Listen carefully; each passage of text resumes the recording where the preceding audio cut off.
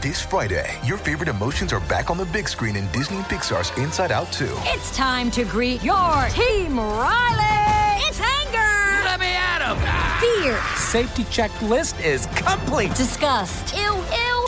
Sadness is in the house. Oh, no. Hello, I'm anxiety. I'm one of Riley's new emotions. Disney and Pixar's Inside Out 2. There's a part 2? We're going! Rated PG. Parental guidance suggested. Only in theaters Friday. Get tickets now. Another day is here, and you're ready for it. What to wear? Check. Breakfast, lunch, and dinner? Check. Planning for what's next and how to save for it? That's where Bank of America can help. For your financial to-dos, Bank of America has experts ready to help get you closer to your goals. Get started at one of our local financial centers or 24/7 in our mobile banking app. Find a location near you at bankofamerica.com/talktous. What would you like the power to do? Mobile banking requires downloading the app and is only available for select devices. Message and data rates may apply. Bank of America N.A., member FDIC.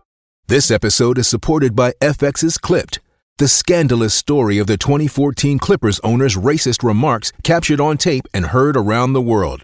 The series charts the tape's impact on a dysfunctional basketball organization striving to win against their reputation as the most cursed team in the league. Starring Lawrence Fishburne, Jackie Weaver, Cleopatra Coleman, and Ed O'Neill. FX's Clipped. Now streaming only on Hulu. This episode is brought to you by Reese's Peanut Butter Cups. In breaking news, leading scientists worldwide are conducting experiments to determine if Reese's Peanut Butter Cups are the perfect combination of peanut butter and chocolate. However, it appears the study was inconclusive, as the scientists couldn't help but eat all the Reese's. Because when you want something sweet, you can't do better than Reese's. Find Reese's now at a store near you. Ryan Reynolds here from Mint Mobile. With the price of just about everything going up during inflation, we thought we'd bring our prices down. So to help us, we brought in a reverse auctioneer, which is apparently a thing. Mint Mobile Unlimited Premium Wireless. How to get 30, 30, bit to get 30, bit to get 20, 20, 20, bit to get 20, 20, bit to get 15, 15, 15, 15, just $15 a month? Sold! Give it a try at mintmobile.com/switch. $45 up front for 3 months plus taxes and fees. Promo rate for new customers for limited time. Unlimited more than 40 gigabytes per month. Slows full terms at mintmobile.com.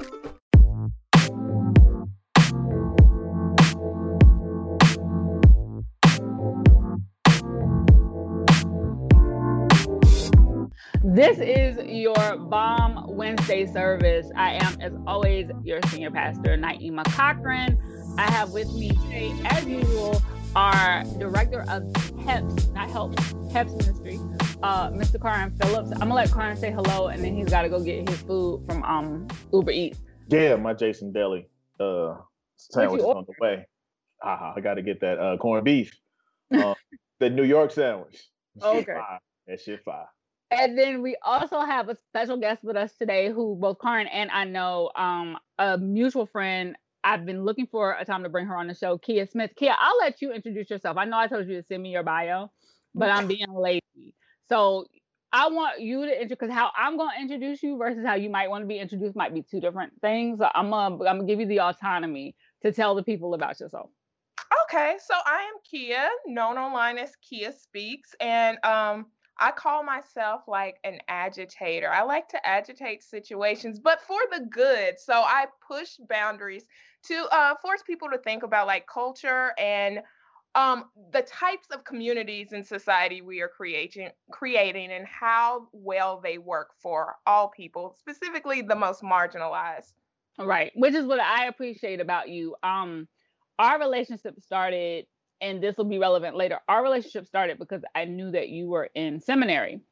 And even though we were already Twitter friends, I hit you one day and you told me to give you a call because I had questions about what your life in seminary looked like, because you, like, I saw myself in you, like a normal woman out here in these streets. What? Y'all had a whole ass Nettie and Seeley moment on the internet? A little bit, because the reality is, and this is a long conversation than to get on the show. The reality is that I've had a tug to go to seminary for a very long time, and I've just been ignoring it. So I have two. So Kia is the second person I know in real life who I feel like kind of moved like I moved and engages with the world the way I do, who is in seminary. So I had to have a conversation with her about that. So I asked you here today, if y'all are watching us, Karin just love to go get his food. So I invited you here with us today because one of the things we're going to talk about a little later on, one of the ways in which you agitate and force people to think is in adjusting their view about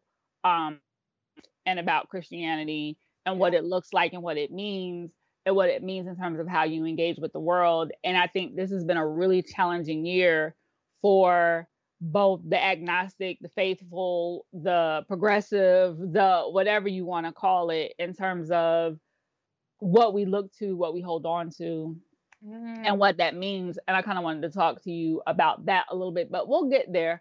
But while Karin is downstairs, I got to take care of some housekeeping real quick, a little bit of business. You guys already know the drill. You're here with us today, which we really appreciate, but Count the Dings has a wide array of programming for your viewing pleasure about just about anything that could fit into your particular wheelhouse.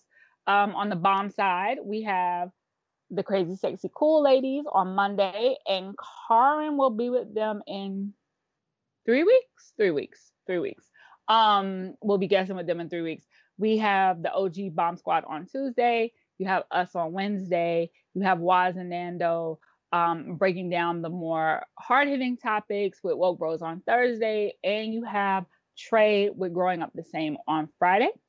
And I also want to point out that if you are listening to us, please go to YouTube, find Count the Dings, find us to watch, because we have video of all our shows every week, as well as audio. Like, subscribe, share, all that good stuff. Okay, now, Kia, we're going to wait. Karin's going to be back in a minute, but while we're waiting for Karin to come back, did you watch Soul Train Awards?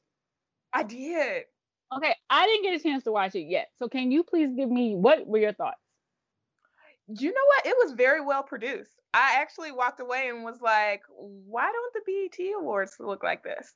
People said the same about the BET Awards this year, though, because everything was pre-taped. Yes. So, maybe we need to start incorporating more pre-taped elements into their live elements. Yeah, you know what? And I didn't get to really unpack how much of the Soul Train Awards was pre-taped, because it came off as like a live show, but that could be like a huge part of the difference. But it was refreshing to hear some good R&B and to see like my mama and daddy's favorites on television and sing along. I've actually loved that the Soul Train Awards has kind of come back to a level of prominence in the last few years, because we almost lost it. Like, we almost lost that show. Us being the culture. And even though Centrix had it for a really long time, it's only, I feel, and even though it's been a ratings leader for them for a really long time, I feel like it's only been in the past few years that it's come into like the Twitter feed and everybody actually watching and live tweeting. And I'm firmly out of the BET Awards demo. Like, I'm all the way out of the BET Awards demo. So I get really happy. It's also it's just a fun show to me. I've always found it a really fun show. And if you, God willing, whenever we get out of this, if it ever comes back live, it's a fun show to go to live as well. It's a good time. Have we totally aged out of the BET Awards, or have it just been? You may not have. I have. No. I'm just saying, like, this is the only award show where I remember the first one. Right. Like the very, very first one. And the BET Awards is what almost killed the Soul Train Awards, actually, because the very first one was in 2000. I remember it too, and it was like on a Monday or something. It wasn't over the weekend, because I remember watching it at the office. Because we lost it. So remember the Vibe Awards? I remember the Vibe Awards, the Lady of Soul. So there used to be the Vibe Awards, the Lady of Soul Awards. There was the Source Awards. There was the Ozone Awards for a hot second, but I don't think it was televised. But Soul Train was the first, because at that time, even the Image Awards weren't being broadcast. So Soul Train was the first Black award show that was a telecast. And BET basically came as a younger, better produced version of that and had a home, right? Whereas Soul Train was syndicated and like basically almost not. I think actually they moved locations a couple times. They moved dates and timing a couple of times. And then I want to say there was one year where it wasn't on air at all. What happened to when did the Stellar Awards start? Because they've been around for a good minute too. They've been around for a long time, but they didn't start broad. You got to be kind of churchy for that, though. Like, to be up on the Stellar Awards. Yes. I remember when they I started. was like, when Candy Staten was winning them shits back in the day. They Williams and shit. They just weren't televised. Even now, I never know when the Stellars comes on. Like, it'd be on some random channel. Nona Clayton. It'd be so random with the Stellars. But I do think with BET, what's important about Soul Train is that it leaves room for the BET Awards to not try to be every damn thing. Like, the BET Awards got to be, they want your mama to watch, they want your grandma. So, like, they got to give you a gospel moment. They got to give you a humanitarian moment. They got to give you a social justice moment. They got old school moment. Like, they got to, like, and I mean, they have the hip hop awards, which is very niche. But I feel like they could let Soul Train do some of that older lifting and just be what it's going to be. But that's what I appreciate about Soul Train is that it can just be what it is. But I remember the hip hop awards and how it first started. And I remember like Jay and like Jermaine Dupri and Nelly and all them was at the first one. And then the hip hop awards turned into the thing where Atlanta residents hated that weekend. Because it would be like, oh, it's hip hop awards weekend. I'm not going outside. Right. It was, oh my God. Like nobody went outside that weekend. Like on Classic Weekend, right? When they do it would always be in October, wedged between Spellhouses or Clark's Homecoming and something else. But it was just always like it always wound up having its own weekend, but it was just like, we got to deal with this. I get that. I'm gonna be at the crib weekend. When an awards weekend is in your city, it's never fun for you if you live in a city. Just for the people who come. When it first came, it was, and then something happened. And were you here in 2002 when NBA All-Star Weekend was in Atlanta? 03? 03, yes. All-Star game of all time. Yeah. When they like shut down the mall. It's a lot when people come to your city. It's a lot. Yeah. They shut down 2 malls. No, 3. And it was an ice storm. Wow. They shut down Lenox at 3, Phipps at like 4:30, and Perimeter that evening. Like, it was ridiculous. Nightmares. Nobody's cell phone worked the whole weekend. Of course not. Of course not. Because in 2003, everybody Nextels. Yeah, my Nextel didn't work all weekend. I couldn't chirp nobody. Like, it was terrible. Yeah, everybody had a provider that don't work once more than 20 people in the same place. But okay, so Kia gave us, while you were getting your food, I asked Kia, since I haven't watched the awards yet, to give us her quick review on it. I gotta go back and watch it and watch. All right, I just finished it today. And watch the pre-show that they did, the Soul Coming or whatever that was. I want to watch that as well. But no, I appreciate the Soul Train Awards, and I'm happy that people are giving it love, and that BET networks are giving it like proper love as well. It's time, and we're coming into this nostalgia period. Like it's good for them, and it's good for the culture that we have it. But what I wanted, well, first of all, I want everybody to know who's watching. I have on my pajamas.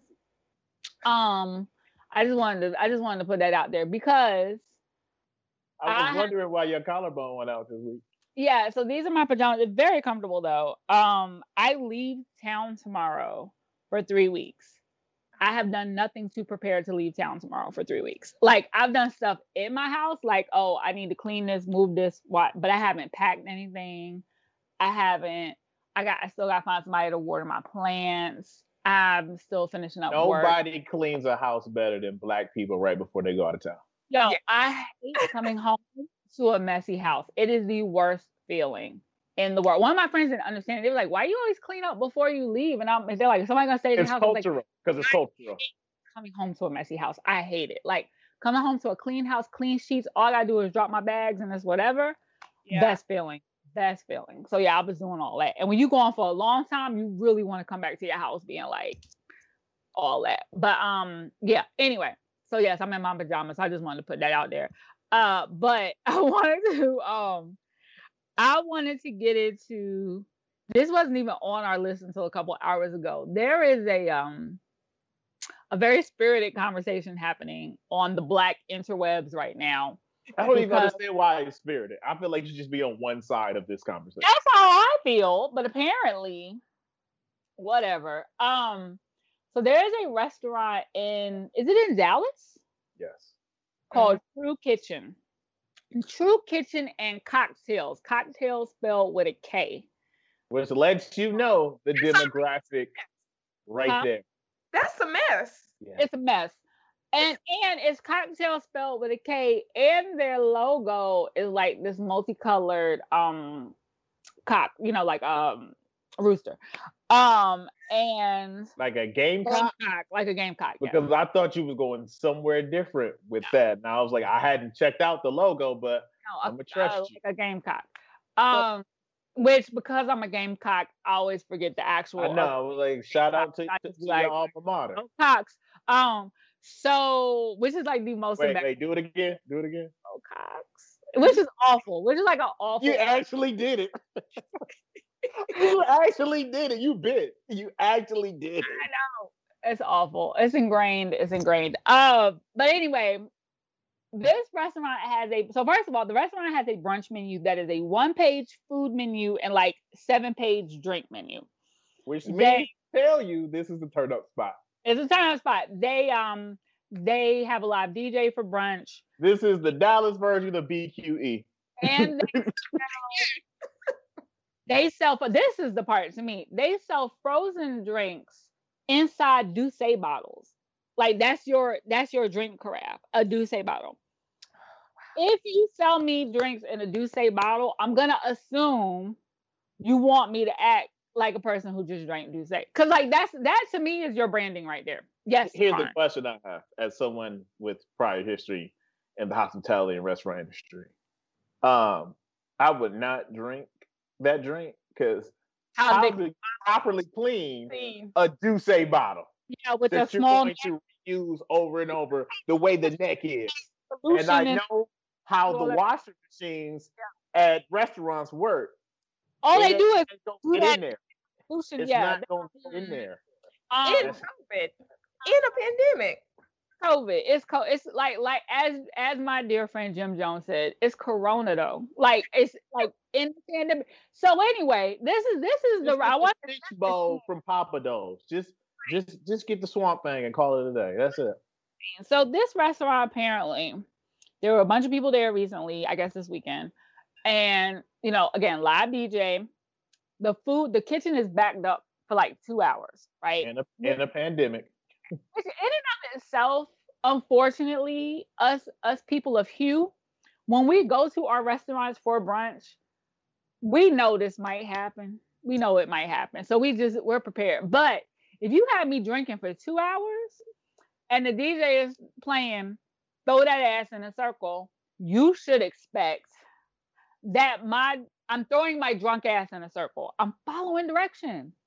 Also, I'm hungry. What else you want me to do? I'm trying to keep myself entertained. And it actually is to your benefit that I'm throwing that ass in a circle so that I'm not complaining about where my chicken and waffles is at, right? Right. Okay, so the owner apparently said something to a couple of tables of people a couple of times. And then he got fed up and decided that he was going to lecture the whole dining room, all the patrons, right? On twerking on his furniture, about how you don't see people acting like that in white establishments. You absolutely do, but we'll get to that in a minute. Listen, you ain't been to STK on Peachtree? Shit. Anywhere in New York. I have a picture in my phone right now of me sitting on furniture. Yeah, like any of the boozy brunch spots in New York. Are you kidding me? You absolutely standing on the furniture. And how he don't need their money and blah blah blah. So of course you don't need money in a pandemic.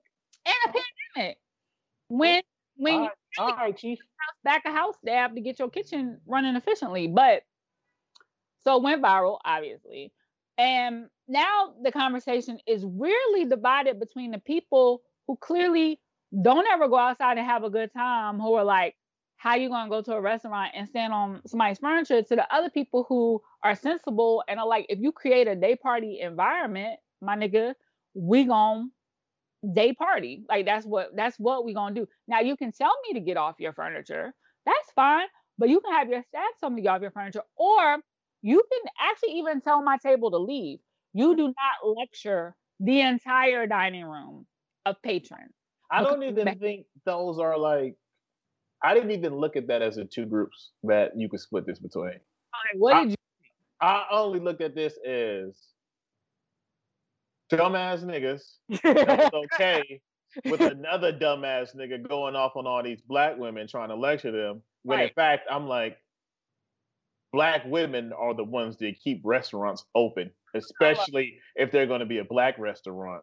Because like, if you want men to show up, then you need black women to be there. Yes. And the other category was, this sounds like dumbass people trying to sound smart. That too. But sound polished, right? Because there's been a lot of It's what dumbass people love to do. Make themselves seem like they nuttin' because they know they really dumbass niggas until they actually run up on actual smart ass people. And we'd be like, no. You just ain't never been somewhere fun where the smart people actually are. Yeah, right. The implication that this is ghetto behavior, right? Because I said that. I was like, it's 100% a lie that people don't do this at white establishments. Because my ass has done it at white establishments for years. I stand on tables habitually, is what I do. It's a thing. People know it about me. I enjoy it. It's fun. So it's like, but somebody tried to quote retweet me and be like, you a grown ass woman. Where you going? Where you standing on front? Or why you standing on people's furniture? Like trying to sum me. It's like, because I'm drinking more and I'm eating and there's a DJ. The fuck am I going there for? Like, you think I'm going there to eat? I do that shit sober. Like, the first thing I look for when I walk in, what the fuck can I stand on? I stood on my couch in my house when Snoop did Ain't No Fun on Versus. Like, this is just what the fuck I do. It's what I do. And this is how I know, like, y'all motherfuckers think y'all are so bougie and this and that you gotta like stay in this little lane. That tells me that you are zero fun to be outside with. Zero.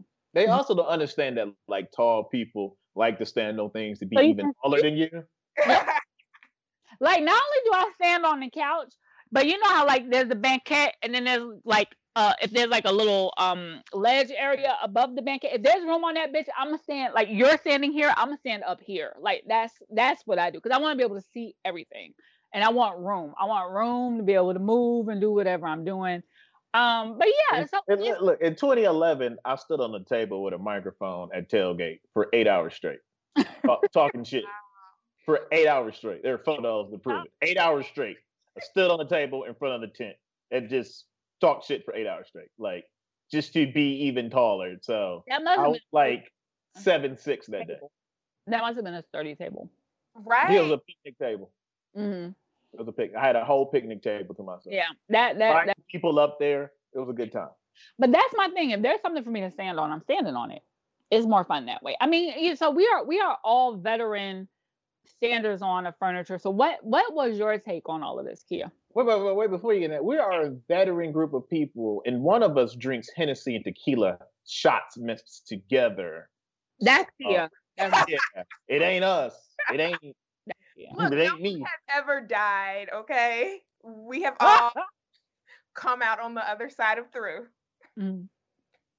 Nobody has ever died is a hell of a standard. Yeah, that is. That's a hell of a standard. So, Kia, what was your take? We know Karen's take. What was your take on this? It was bullshit. It's respectability politics, which is always connected to our desire to be in proximity to whiteness. And I'm sorry, but if you have a restaurant called True Kitchen and Cocktails with a K, and you have a DJ playing Back That Ass Up, your proximity to white respectability has already been shot to It's already gone.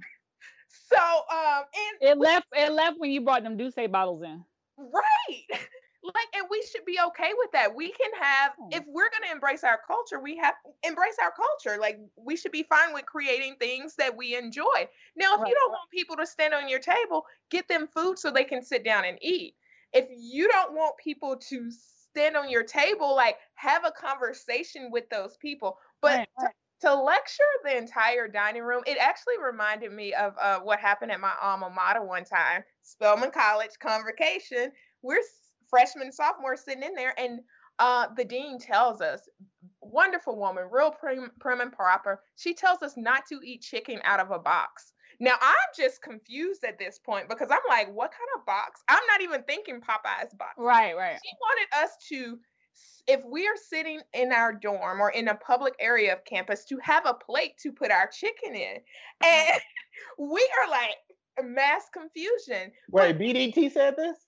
No, not her. I was about to say.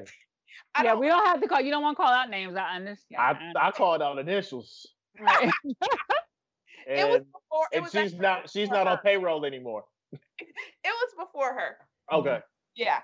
So but it's all respectability politics, and we have to question ourselves about like why we're okay with that, why that is our standard. Well, that was my problem too, is that it kept being about twerking instead of about safety. So if it's about safety, like, I don't want you to fuck up my furniture, right?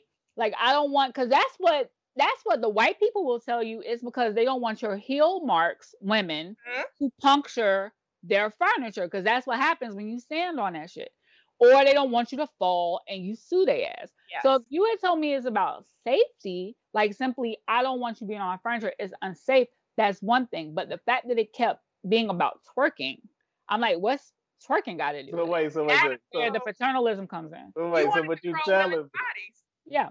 What you telling me? If my man would have been like, "Hey sis, it's a new restaurant. The floor is a little slick. You know, while you throwing that ass in a circle, I don't want you to slip and fall. You know, can you just tone it down a little bit?" If he said that, that would have been better than why y'all over here shaking that ass. Yeah, or I need you to get down because you're gonna fuck my furniture up in a softer tone. Because that's what they'll say. You're gonna mess my furniture up. Like I said, I've been told that. You're gonna put holes in my furniture, you're gonna mess my furniture up. I need you to get down. Okay, fine. But then they leave and I get back up. But wait, I'm just saying, like, did you get down or did you just slide your heels off? No, I would get down because I also recognize, but see, I've also worked in nightlife. So I also recognize it's a liability situation, right? So if they tell me to get down, I'll get down until they're not looking, and then I get back up, and then I'll get back down, and then I'll get back up. So we play that game all night because I'm hard-headed. But I'm just saying, in a restaurant, you can't necessarily do that. But if you tell me in a restaurant, like Karin and I were talking before we started taping about our friend Lauren's have plenty brunch at a restaurant here in New York called The Cecil. The Cecil will try to tell us to sit down, and then after a certain point, they give up. Yeah. They just give up because it's a lost cause. You just wasted energy at that point. No, like it's not gonna happen. Like it would literally be like playing whack-a-mole. Like you tell one sit down, somebody else gonna be up. You tell one sit down, somebody else go.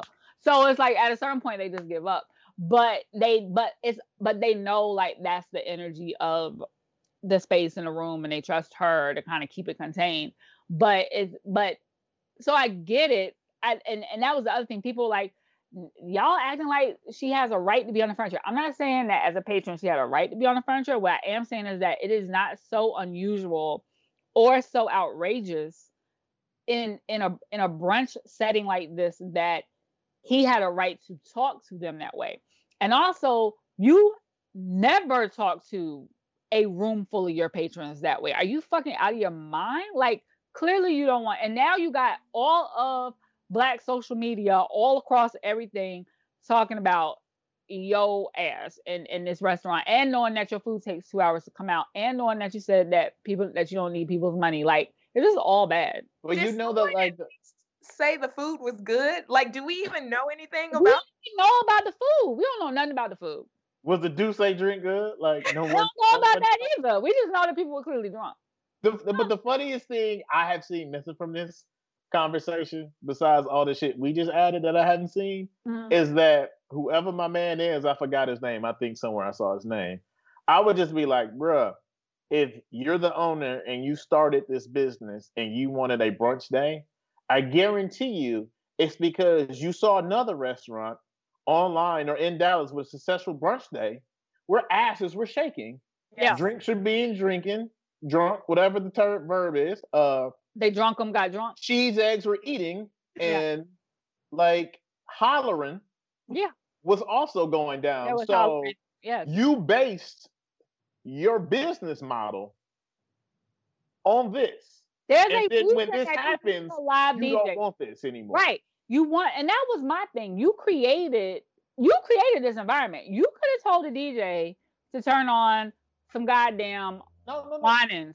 You could have saved money and had a Spotify playlist. You could have put on Pandora. You could have put on Spotify. You could have hit that aux cord. You could have told the DJ when you kept, after the second time you had to tell somebody to get down, you could have told the DJ, bring that down.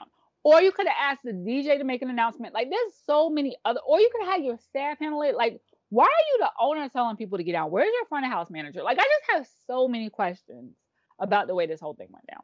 It was all just handled really poorly. That makes me wonder if, like, the manager knew what was going on and was okay with it, and the owner, like, pulled up and was like, oh, no, hell no. Stop, y'all.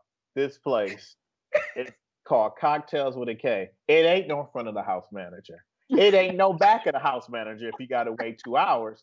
It's that one nigga trying to do everything because he don't know how restaurants work. He ain't got a GM. He ain't got a sous chef. He ain't got an expo. He ain't got none of the stuff you need to make a proper restaurant work correctly. It's just him and a black shirt and some black slacks and some non-slip shoes he got from Walmart. That's the way it is. That's possible. That's very possible. Yeah. It's a shame, though. So, like, Black business owners, stop treating your customers like you're doing them a favor, please. Oh, yes. Please. I don't know when that got sexy. Like, that's not okay. That's not okay. That's not okay. Ever. Well, God bless True Kitchen and Cocktail. Is it true or is it true? Like, how was he promoting it? That's what I want to know. How many U's are in true? Is it like a 2 Chainz true or like true or false true? Which one is it? Not to throw my ass in a circle, I'm going to assume it's true, false, true. Okay. But like you said, easily, he could have easily told DJ to go to the like Anita Baker mix and it would totally change the vibe. But when you play Throw That Ass in a Circle around Black women, certain songs evoke emotion out of Black women. Yeah. Throw That Ass in a Circle is top 3. It's tribal. It's tribal. It is. Mm-hmm. And the DJ knew it. That's the other thing. You should have gone to the DJ first. Yeah. Because the DJ knows what they're doing. They know what they're playing. They know what the reaction is going to be. And it's not even like a full circle y'all do when that song come on. It's a complete circumference. Like y'all literally follow the directions of the song. Like it's like you're very familiar. Yeah, it's like an orbit. You know, we talked about this in the earlier episodes when I was talking about how I miss brunch. These are the things I was talking about. Fair enough. Fair enough. Okay. Moving on. So one of the highlights for me as a Gen Xer of 2020 is the fact that on this weekend past, I got to see Mike Tyson and Roy Jones in the ring together in real time. The fight we never thought we'd ever see. I never thought I would see Tyson in the ring again, period. Like, it just, my heart, it was just, oh my God. I can't even really explain what it meant. I wish, I don't know if it would have happened under normal circumstances because it was a charity exhibition or whatever, but that would have been a fight weekend. I would have flown to wherever the fuck for. Vegas would have been stupid. My God. Yeah. Vegas would have been like Essence Fest. It would have, yes. Yes. It would have. I would have found me an MCM suit. I would have had my hair done. Child, listen, I would have been outside y'all would not have been able to. Have you seen Naima? She was over somewhere. Listen. That would have been a great weekend. Wow. Anyway, I'm offended because I'm seeing people say that the fight was boring. Oh, shit was amazing. Expected more. And I'm like, these niggas are 51 and 54. Mike Tyson hasn't been in the ring in 15 years, and he is still at his fighting weight. Like that, and it was an exhibition, so it didn't go to full rounds. And Tyson was pulling punches. Like Roy was locking him up, but he wasn't trying to hurt Roy for real. Oh, he could have went 8 more rounds. Like, he was not tired. He was not tired at all. And it's like Roy was, but he wasn't. Roy, them body shots caught up to Roy.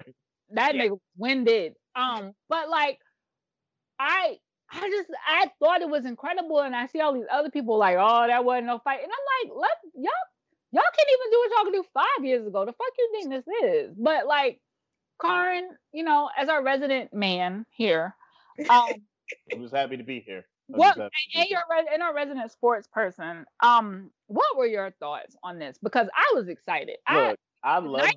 Me was like, this is night. The night as a whole was amazing. And when I wrote about it, I was like, this was a top 5 Twitter moment. Mm-hmm. But this was less about Tyson and Roy to me, just because the Nate Robinson jokes. Mm-hmm. I hadn't laughed that hard in years because they just kept coming in the replays, and Snoop commentating us through Nate Robinson getting the fuck knocked out of him 3 times. Like, rewatch it. I went back and rewatched the whole fight again. It's on YouTube yesterday. That man, that last knockout slid across the ring on his nose. I have never seen anything like that. Like, that was the greatest ass whooping. That's a top 5 ass whooping. I want to know why Nate did it. Because Nate's stupid. And Nate doesn't have friends. And all these rappers. How did that even come to be? What would it have benefited him? Nate called him out. Like, the backstory is that the white dude, this was only the white dude's second fight. He's like this YouTube guy. Nate called him out because Nate wanted to fight. As you can see, it was Nate's first fight.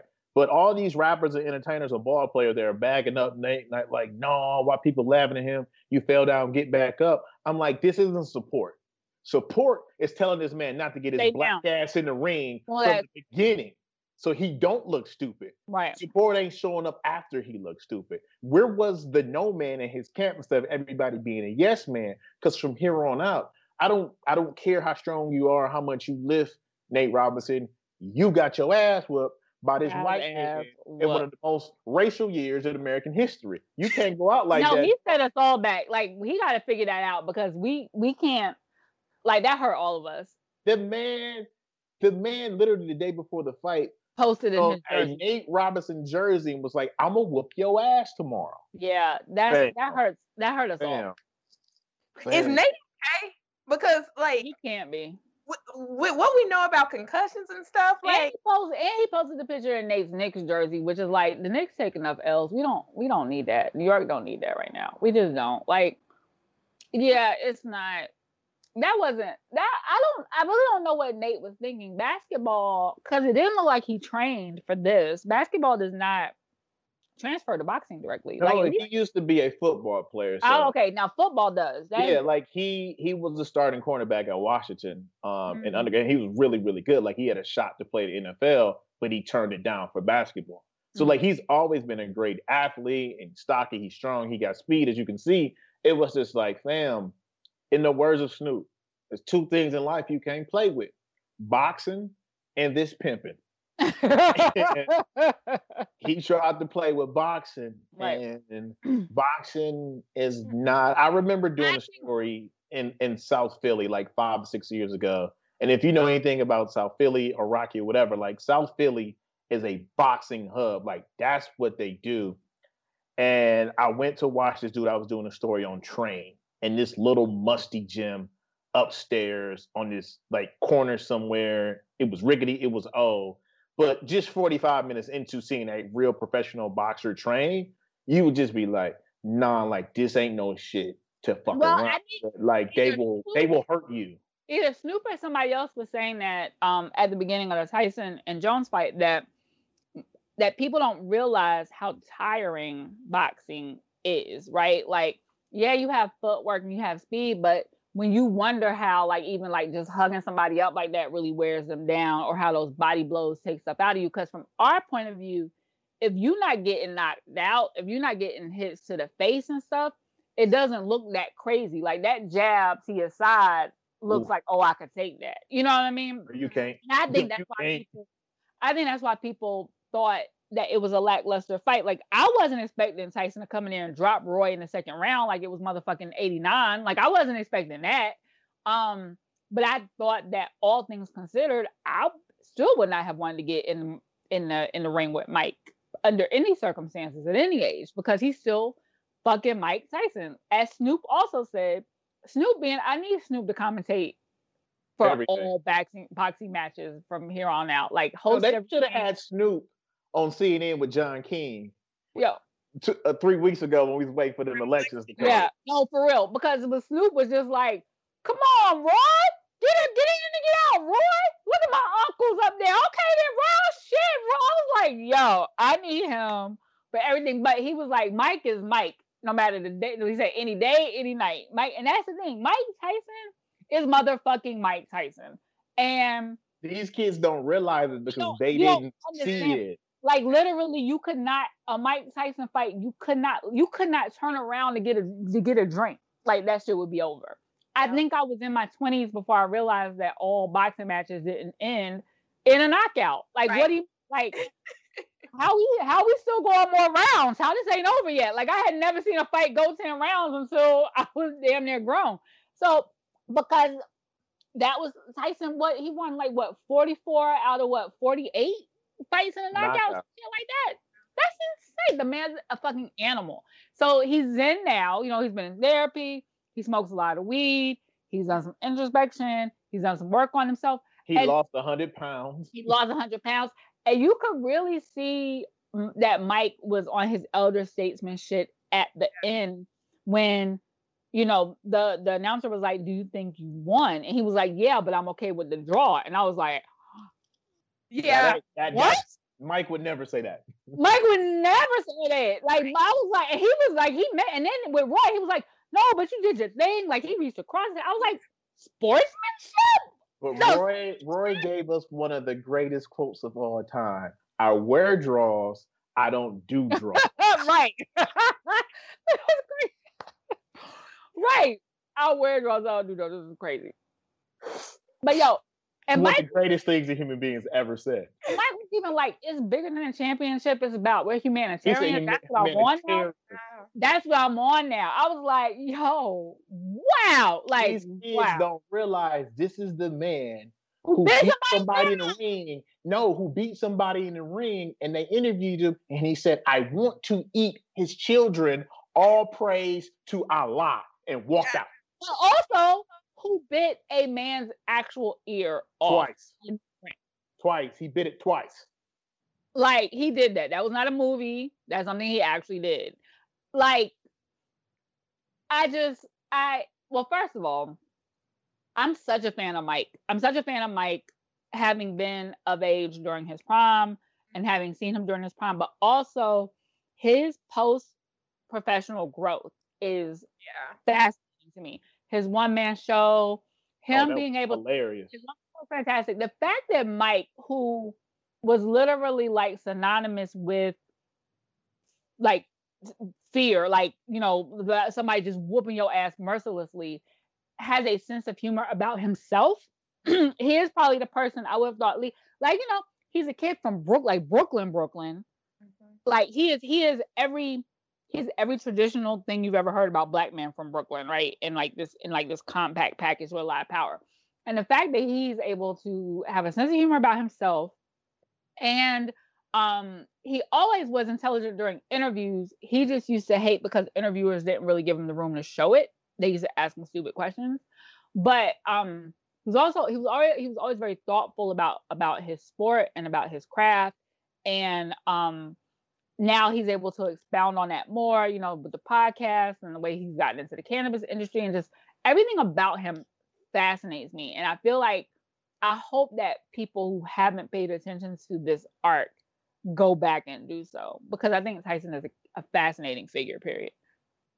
Kia, what were you drinking as you watched the fight? What I want to know. Did you bring your cocktail, your famous cocktail out?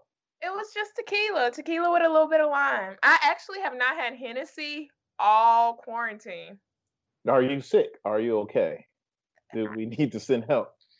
I've been drinking bourbon instead, so this is in my life, right? This is Wednesday service. We can take up an offering.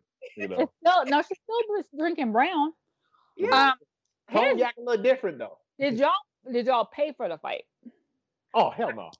I did, and I never pay for fights, but I paid for this one, and I tuned in, and I was like, "Did I just pay $50 for a Wiz Khalifa concert? Like, what is going on here?" It was $50 wasn't bad for the fight. I did not pay for it. I usually don't watch fights at my house. I usually go to other people's houses and watch fights. So I wasn't even like what to do, how to do. I never paid for anything pay-per-view in my life. But Twitter came through with the bootleg links. So I bootlegged it because I was like, I'm not paying for this fight. But I wouldn't have been mad if I had. It was worth it. It was worth it for the nostalgia element alone. Yeah. I feel like. It was worth it to watch Nate Robinson. You know what? The Nate knockout reminded me of the night. Wait, which knockout? Reminded me the night that Pacquiao got knocked out. Marquez, when Marquez knocked out Pacquiao, and I thought Pacquiao died. Well, I saw a lot of the same memes they had the night that Pacquiao with the Simba joint, one of the sleep mattress joints. They did a challenge. The challenge, yep, they brought it back out, and I was like, "Oh, look at!" Because that was one of my favorite nights on Black Twitter. Did you see my man who did the Nate Robinson challenge on the escalator? That was the one. No, that was the one. Like he went all the way up the escalator with a mask on. Like I was like, that is dedication. That is dedication to your craft. I gotta go find that one. I did not see that one. All right. Before we get into the reason why we have Kia here, we also wanted to announce. Actually, I'm gonna let you. You're our Kamala champion. I mean, we're all Kamala champions, but you're our Kamala champion, Karin. We've been watching appointments coming out of the White House. They've been quickly filling their transitional staff and some of their key cabinet positions and official White House staff, and I think it's been so long since we saw this happen so efficiently that it almost feels startling. Like, oh my God, they're appointing actual people to actual jobs who have actual experience in these actual roles. And aside from the Bernie and Yang, where did all these Yang people come from, by the way? That's a different conversation. But I don't even remember them being here during the primary. No, I feel like I see more people talking about Andrew Yang now than we did in the actual primary. Because Andrew Yang has gone on a media tour to keep his name relevant. The same way that Mayor Pete did when he was on Fox News, light them on fire. Yeah, like they kept their names out there, even though shit is they're more annoying than the Bros actually. But and then there are some that are hybrid. They're hybrid Bernie Andrew people, which is even my thing is if your candidate lost their election. If your candidate dropped out before the primaries. And we are no longer in an election season. And your candidate is currently not holding a senior office. If you have them in your bios, in your handles, I'm treating you like I treat a Barbs, like I treat a Beehive member, like I treat somebody from the Navy. You're a stan. You're a stan. Like that's it. You're a stan. But anyway, what was I about to say? So aside from them criticizing every appointment for whatever reason, which is weird because like it still affects you. So why? But whatever. There was an announcement today that yesterday that I wanted to let you share about the communications team from the White House. Who, me? Yeah. Why are you getting that to me? Because I thought you wanted to highlight the sister. Oh yeah, look, man, I thought that was like last week. It's only Monday. I was just and I did some digging, had some conversations with some people in their world to figure out like some back stuff that I'll mention at a later time because that's another conversation. Okay. But it was refreshing to see not only just Black women but women in general. Mm-hmm. Because I think women should pretty much be in charge of everything. So the official comms team for the White House is all women. Yeah, but just compared to the most memorable picture I will ever have of the Trump administration was, I'm sure y'all probably seen this picture in passing, was when they did the Obama interns and the Trump interns. Yes. And that picture in itself, like, to me, encompasses everything that went to shit. So, and that was the first thing I thought about when they had made the announcement. And I was like, this shit is going to look like the Obama White House did. Yep. Where it was just actually people that all wasn't white and privileged. Yeah. And male. Underqualified and mediocre. Yeah. Yeah. And I was like, oh, now like actual shit can get done, like filling a cabinet. Right. Or like when the president is giving his in a press briefing and he makes an announcement that yes, he's accepted an offer from the New York Yankees throughout the first pitch. And the staff is like, that ain't on his schedule. He just made that up. And right. We don't even know anybody from the Yankees. What is like this actually happened. Right. So we don't have to live in that type of world. You know, somebody might be like, like a whole. There's a director of comms. There's a director for the first lady, for the vice president. There's a not a junior director, but you know, like there's levels. Like it's a whole complete. Like we're gonna have press briefings again, like real ones. Like we had briefings forever before 2016. Yeah, that we have not had since Sean Spicer. Like for real. And even though Sean Spicer was a piece of shit. Yes, correct. Yes. But my God, compared to Kayla, whatever she is. We really thought he was the worst at the time. We thought it couldn't get any worse than Sean Spicer. This woman, they asked her a question and she said, that's a question for the White House to answer. You are the White House. You are the mouthpiece of the White House. It's craziness. Or your job is the White House gives you all the answers and then you tell the world. And if somebody asks you a question, you speak for the White House. That is your job. Somebody asked her about a discrepancy in COVID numbers, and she said the president is working with different numbers. What does that mean? Like, I'm so excited about not getting those answers anymore. Which also, by the way, Joe Biden got his first presidential briefing today. Hallelujah. Amen. And we know he'll read it. Hallelujah. I'm just might even ask questions during the thing, you know, like. No, here's the thing y'all missing. If y'all have been, y'all stay engaged. Y'all watch CNN and MSNBC. Have y'all seen Christopher Coons from the state of Delaware? We used to have meetings with him when I was on the editorial board in Delaware, and I'll never forget we had a meeting that ran 15 minutes late because he was coming straight from the train because he was coming straight from DC. And Coons walked in with the most disheveled look on his face, and the first thing he said was, "Karn, I already know what you're going to say." He had just left the meeting, and he told us just straight up, he was like, his press briefings have to be on one sheet of paper, only on one side, because it's anything more than that, he won't pay attention. Read it. And he won't even read that. Like, this just had to be like an 8 and like 20-point font. Yes. The man won't, like, oh my God. And this was like, I can't believe this was like beginning of 2017. Yeah. And we were like, wait, what? Didn't he abandon his daily briefings by like spring? Probably. Yeah. It all runs together. Oh my God. Competence. But the reason we're here. Yes.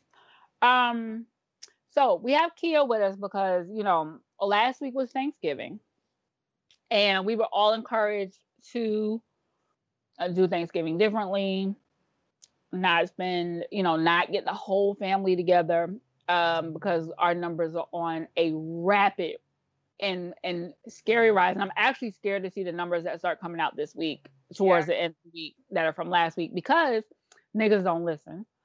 And white people either. White people. I mean, and when I say niggas, I mean niggas. We mean everybody.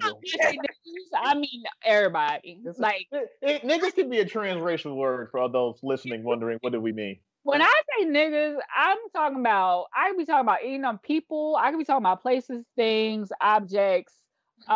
It's a noun. Niggas is a noun. Noun. Niggas is a noun. I could be talking about some clothes. Them some niggas. So yes, niggas. These niggas don't fit no more. Yes. Right. So niggas don't listen, meaning everybody. And so the numbers are gonna be scary, but we're now going into the Christmas season. Numbers are spiking again. You know, there had been a hope, I think, for a lot of people that, you know, there was a time where we used to be like, well, in 2021, we're going to do, and 2021 is like here, and clearly we're not going to do anything different. Even as, you know, vaccines are on the horizon, even as we've gotten Trump out of office prayerfully, because until January motherfucking 20th at 12 o'clock, we gotta be prepared for some more fuck shit. Yeah. Kia, I wanted you to join us because, so, you know, I'm 44. My generation is we still kind of stayed in the church traditionally, but starting, I would say, like under 40, there was a migration of Black millennials like leaving the church because it wasn't giving them what they needed. But I feel like 2020 is a year where everybody needs A, you needed something bigger than yourself, but B, where just traditional, I'm gonna pray about it wasn't enough. Like I'm a deeply spiritual person, and praying over this didn't feel sufficient because I knew that it didn't seem fair to say, God protect my family from something like, do you see what I'm saying? Like, it's indiscriminate, right? And it implies that God isn't protecting somebody else's family. So even with that, like I was even struggling in how to pray and what to pray for. So, and feeling guilty that like I had a really good year. Other people were not having a good year. But as we're coming into like the holiday season and 21 is still unknown, I wanted to ask you about what in your opinion, how can we look to faith at, this is an unprecedented time, an unprecedented reality, and traditional, just like, you know, let me pray about it and sit it down may not work. Not to mention we're still fighting for Black lives, we're still fighting for trans lives, we're still fighting for marginalized people. What does a modern faith look like right now? That's a great question. And what's funny is I think the times that we are going through now look more like biblical times than I've ever saw. Like it feels like we are in Exodus with the plagues and every day. Why I'm amazed that the Christian evangelical right is ignoring this shit. Because I'm like, if there was ever anything that would send you to your prayer closet, I would think it would be this. Oh, nigga, it's Revelations out here. Like if this is what the end times look like when so super churchy went to the Halloween haunted houses where they do the heaven and hell. This is what hell looked like in those evangelical haunted houses. Try to go to Hallelujah night. Yeah.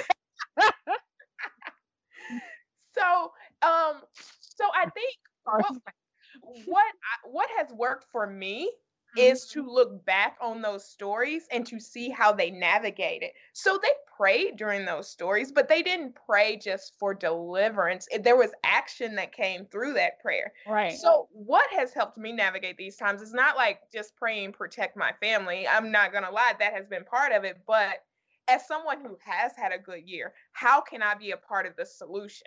Like, what can I do to make this easier on my neighbor, on as a whole, as a society? Like, I think if we move small, it's easier because it can become overwhelming when you look at like the shit show that we're in. But what do you have the power to do like right now in your little circle? Because at the end of the day, the Bible, Old and New Testament, is about one thing, and that's about community. So it's about finding your people and taking care of those people in a way that reflects God's love and liberation. So And it's different because we can't go to church and we can't hug. One of the hardest things I think about losing people this year has been we can't gather. Like funerals are healing, repasts are healing. Like that's when we get our hugs. And we have to reimagine that looks differently. And worship as fellowship is very fulfilling. Like I miss my church family. I miss being able to just like go, like I was thinking about New Year's Eve and I was like, I don't want to do watch night online. What's that? That's no fun. You know what I mean? It's different. Yeah. Yeah. So, but what we also know is that we built digital communities. Like we connected digitally. Yes. And for my birthday, when I was watching the fight, drinking my tequila, Jennifer, who she's in Chicago, like we met on Twitter, picked her up from the airport. She stayed at my house, one of my closest friends. So like she sent me a gift for my birthday. And I think it's those little things. I think we have to reimagine what our community looks like now and really lean in. And I'm not talking about like broad Twitter communities, but who are your people and how can you connect with them in a way that is safe? And that may be like Zoom has been my church for a long time. It's where I can go. I can feel love. I feel liberated. I'm affirmed. Like, and that is all what the presence of God is to me. Like, it's all of those things. And that happens at my brunch table. So if I can't get with my people, how can I recreate that in a space that works for all of us, that keeps us safe and still gives us a piece of what we need in the meantime? I love that. And what would you say? Well, before I ask the next question, Karin, do you have any response to that? No, like, and it was, she said something, and what I thought about is and you mentioned this too before about like, I too has had a good year and a bad time, right? Mm-hmm. And I think like for those of us who have, it's some type of guilt or remorse with that. And then like I had to check myself to keep everything in balance. And I was like, well, I've known some people who had some really shitty 2020.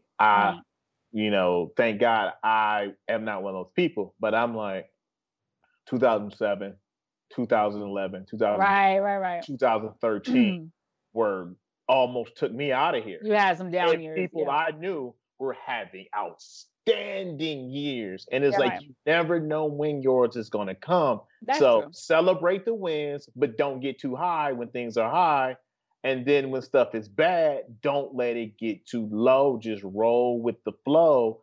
Yeah. But also, like, to take it scripturally, like, this reminds me of Exodus, where a whole bunch of people was walking around in the wilderness and they couldn't get to where they was going because they wouldn't do what was necessary at the moment. We ain't been able to get out this motherfucking pandemic. Yeah. Motherfuckers don't want to listen. They want to go to True and they don't want to wear their mask. So if we're in something longer than we should be, like a religion that so many of us believe in, when we're always just like, how the hell did they walk around for 40 years and was complaining? It's like we are doing the exact thing right now. Or if you want to bring it even more modern, which I remember with Bird Box, when people were like, all of us was watching Netflix, like, why y'all stupid asses going outside and we doing the same shit? Yeah, literally. So Kia, my other question, but you're right, Karin, about us having had down years when other people were having up years or expansion years, or what have you. And I guess that could also speak to there being a calling for you, a way that you can be used in this time. So Kia, what would you say to people who are kind of losing faith? Like, and this is usually a time of year where people can kind of find touchstones with their faith again because they're around family, or they go to like that one of two services they go to per year, or they're around the CME Christians, the Christmas, Mother Day, and Easter. Yep, them Christians. What would you say to people who feel a little lost and disconnected from faith altogether right now? I think so. During my hard years, I tried to lose faith. Like I was actively like, you know what? This shit ain't working. I'm good. Right. But one thing that happened is I went inside to figure out who God was to me and how God operated in my life.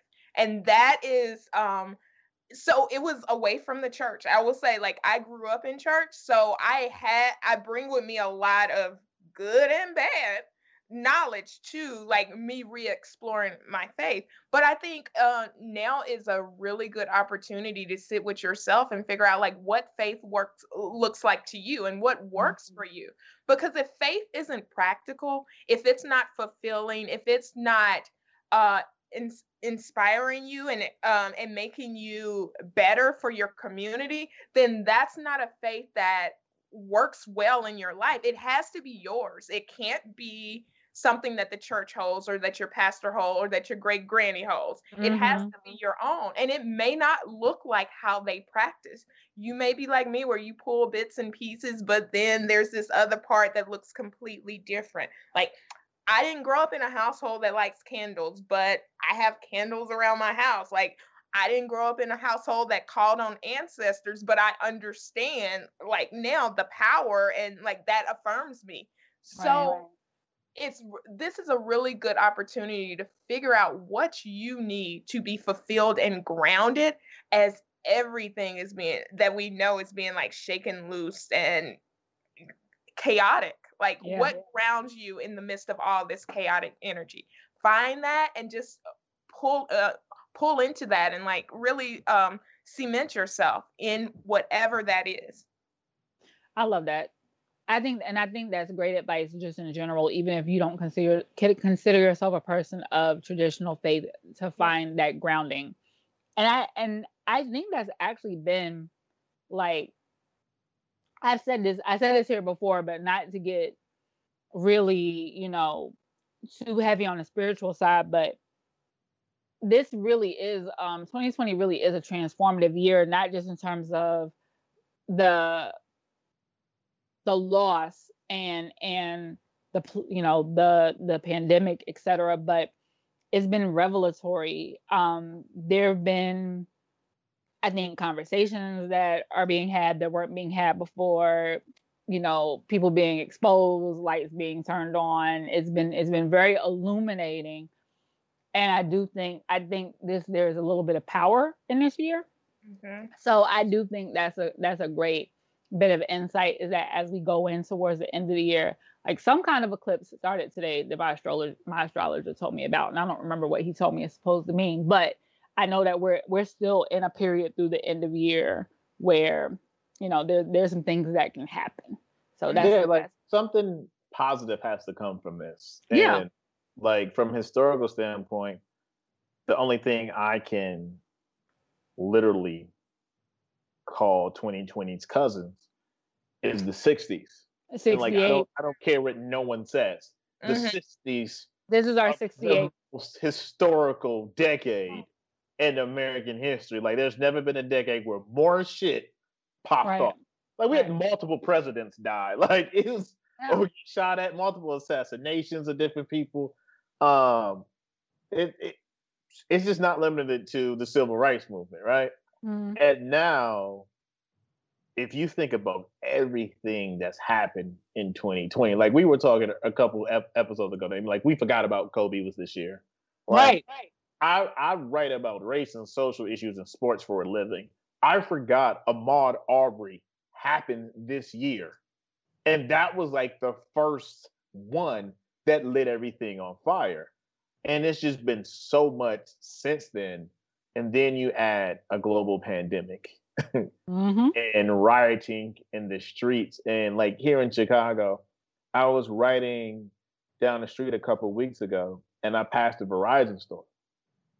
And I literally was like, oh shit, I forgot what this strip of stores looks like not boarded up. Because they had been boarded up. Oh, wow. So long. I was like, oh shit, that is. I forgot it looked like that. Right. Because they had been putting the boards up and taking them down and putting them back up from the middle of summer all the way to 2 weeks after the election. Mm-hmm. And now everything's safe and like all the boards are down. And it was just like, I remember in the summer going to Walgreens when Trump sent the damn military here, and it was a dude sitting in a tank in the CVS parking lot just because they wanted to have military people Presence. at the corner of Canal and Roosevelt in Chicago in the South Loop. And I was just like, for what, dog? I just came to get some Q-tips. Like, why? One thing I've wrestled with this year is like, when does God intervene? Like, everything has been stripped open. We see all of the problems and how tragic like our society is, from healthcare to racism and everything in between. So like, why doesn't God step out the sky and fix this? Like, right. And one thing that history has taught me is like, that's just not going to happen. It didn't happen with the Holocaust. It didn't happen with slavery. It didn't happen in the 60s. But you know what? People saw the problems and they stepped up and they did the work in the name of God.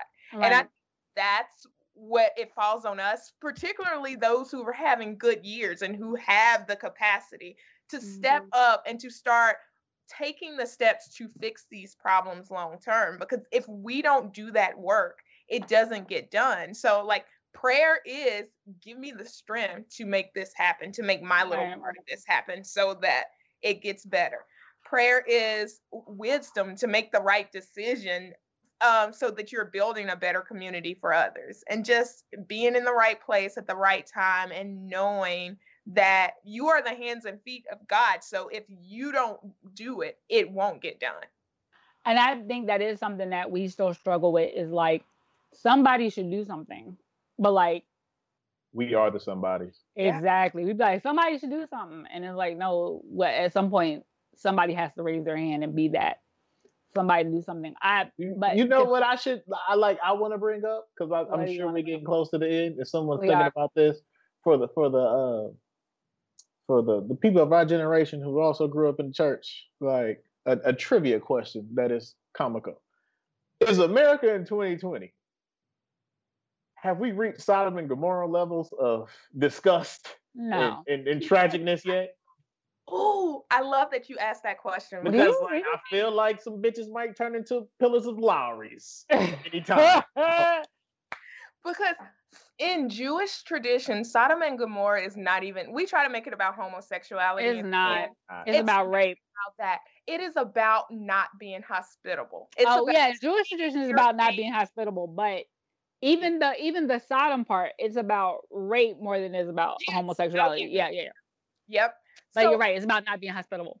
It's also about being a terrible father, because if you read the text, my man threw his daughter out. He was like, yo, I gotta make sure these angels is good. But he was like, y'all don't want to run a train on my daughter? And it was like, nah, we good. And I was like, fam, did you just set your daughter out like that? But women were property, so like he would sacrifice his property over the life of a man. Yeah. I think, Kia, you were actually, I think, the person who tweeted about this a few years ago, about the fact that Sodom and Gomorrah was actually about hospitality, and you couldn't wait to see like the look on some people's faces when they get to heaven, and Jesus is like, so actually, this scripture right here.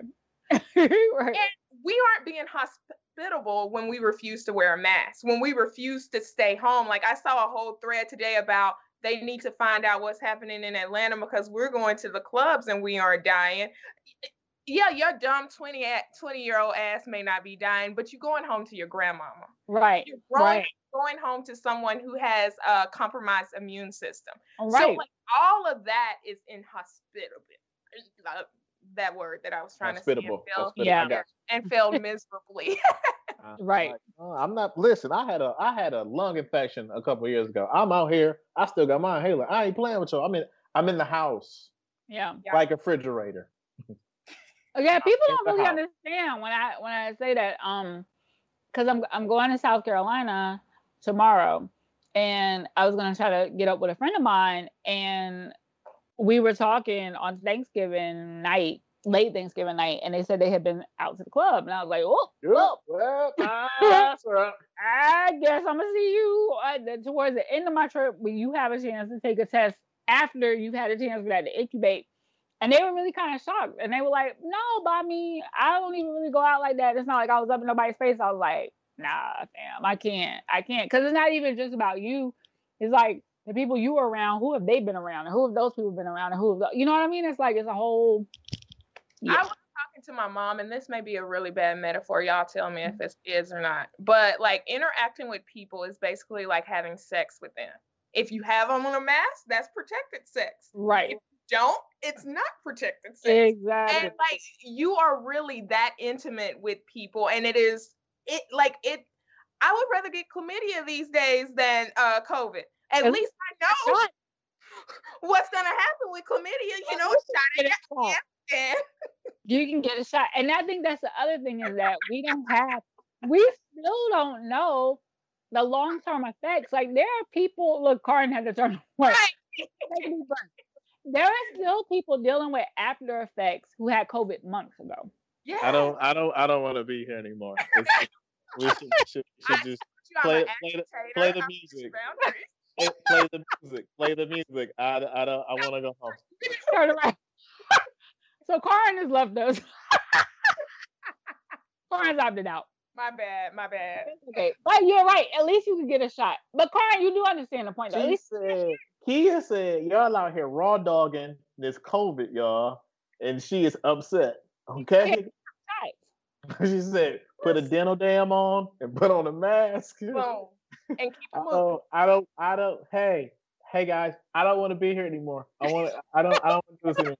I don't want to do this anymore. I'm uncomfortable. This is a pineapple. That's what my son does whenever I tell him that analogy. He's like, yeah, I'm tired of this. No, we're not having this discussion. We're good. I get it though. There is all y'all motherfuckers who be out there talking about soul ties and whatnot, but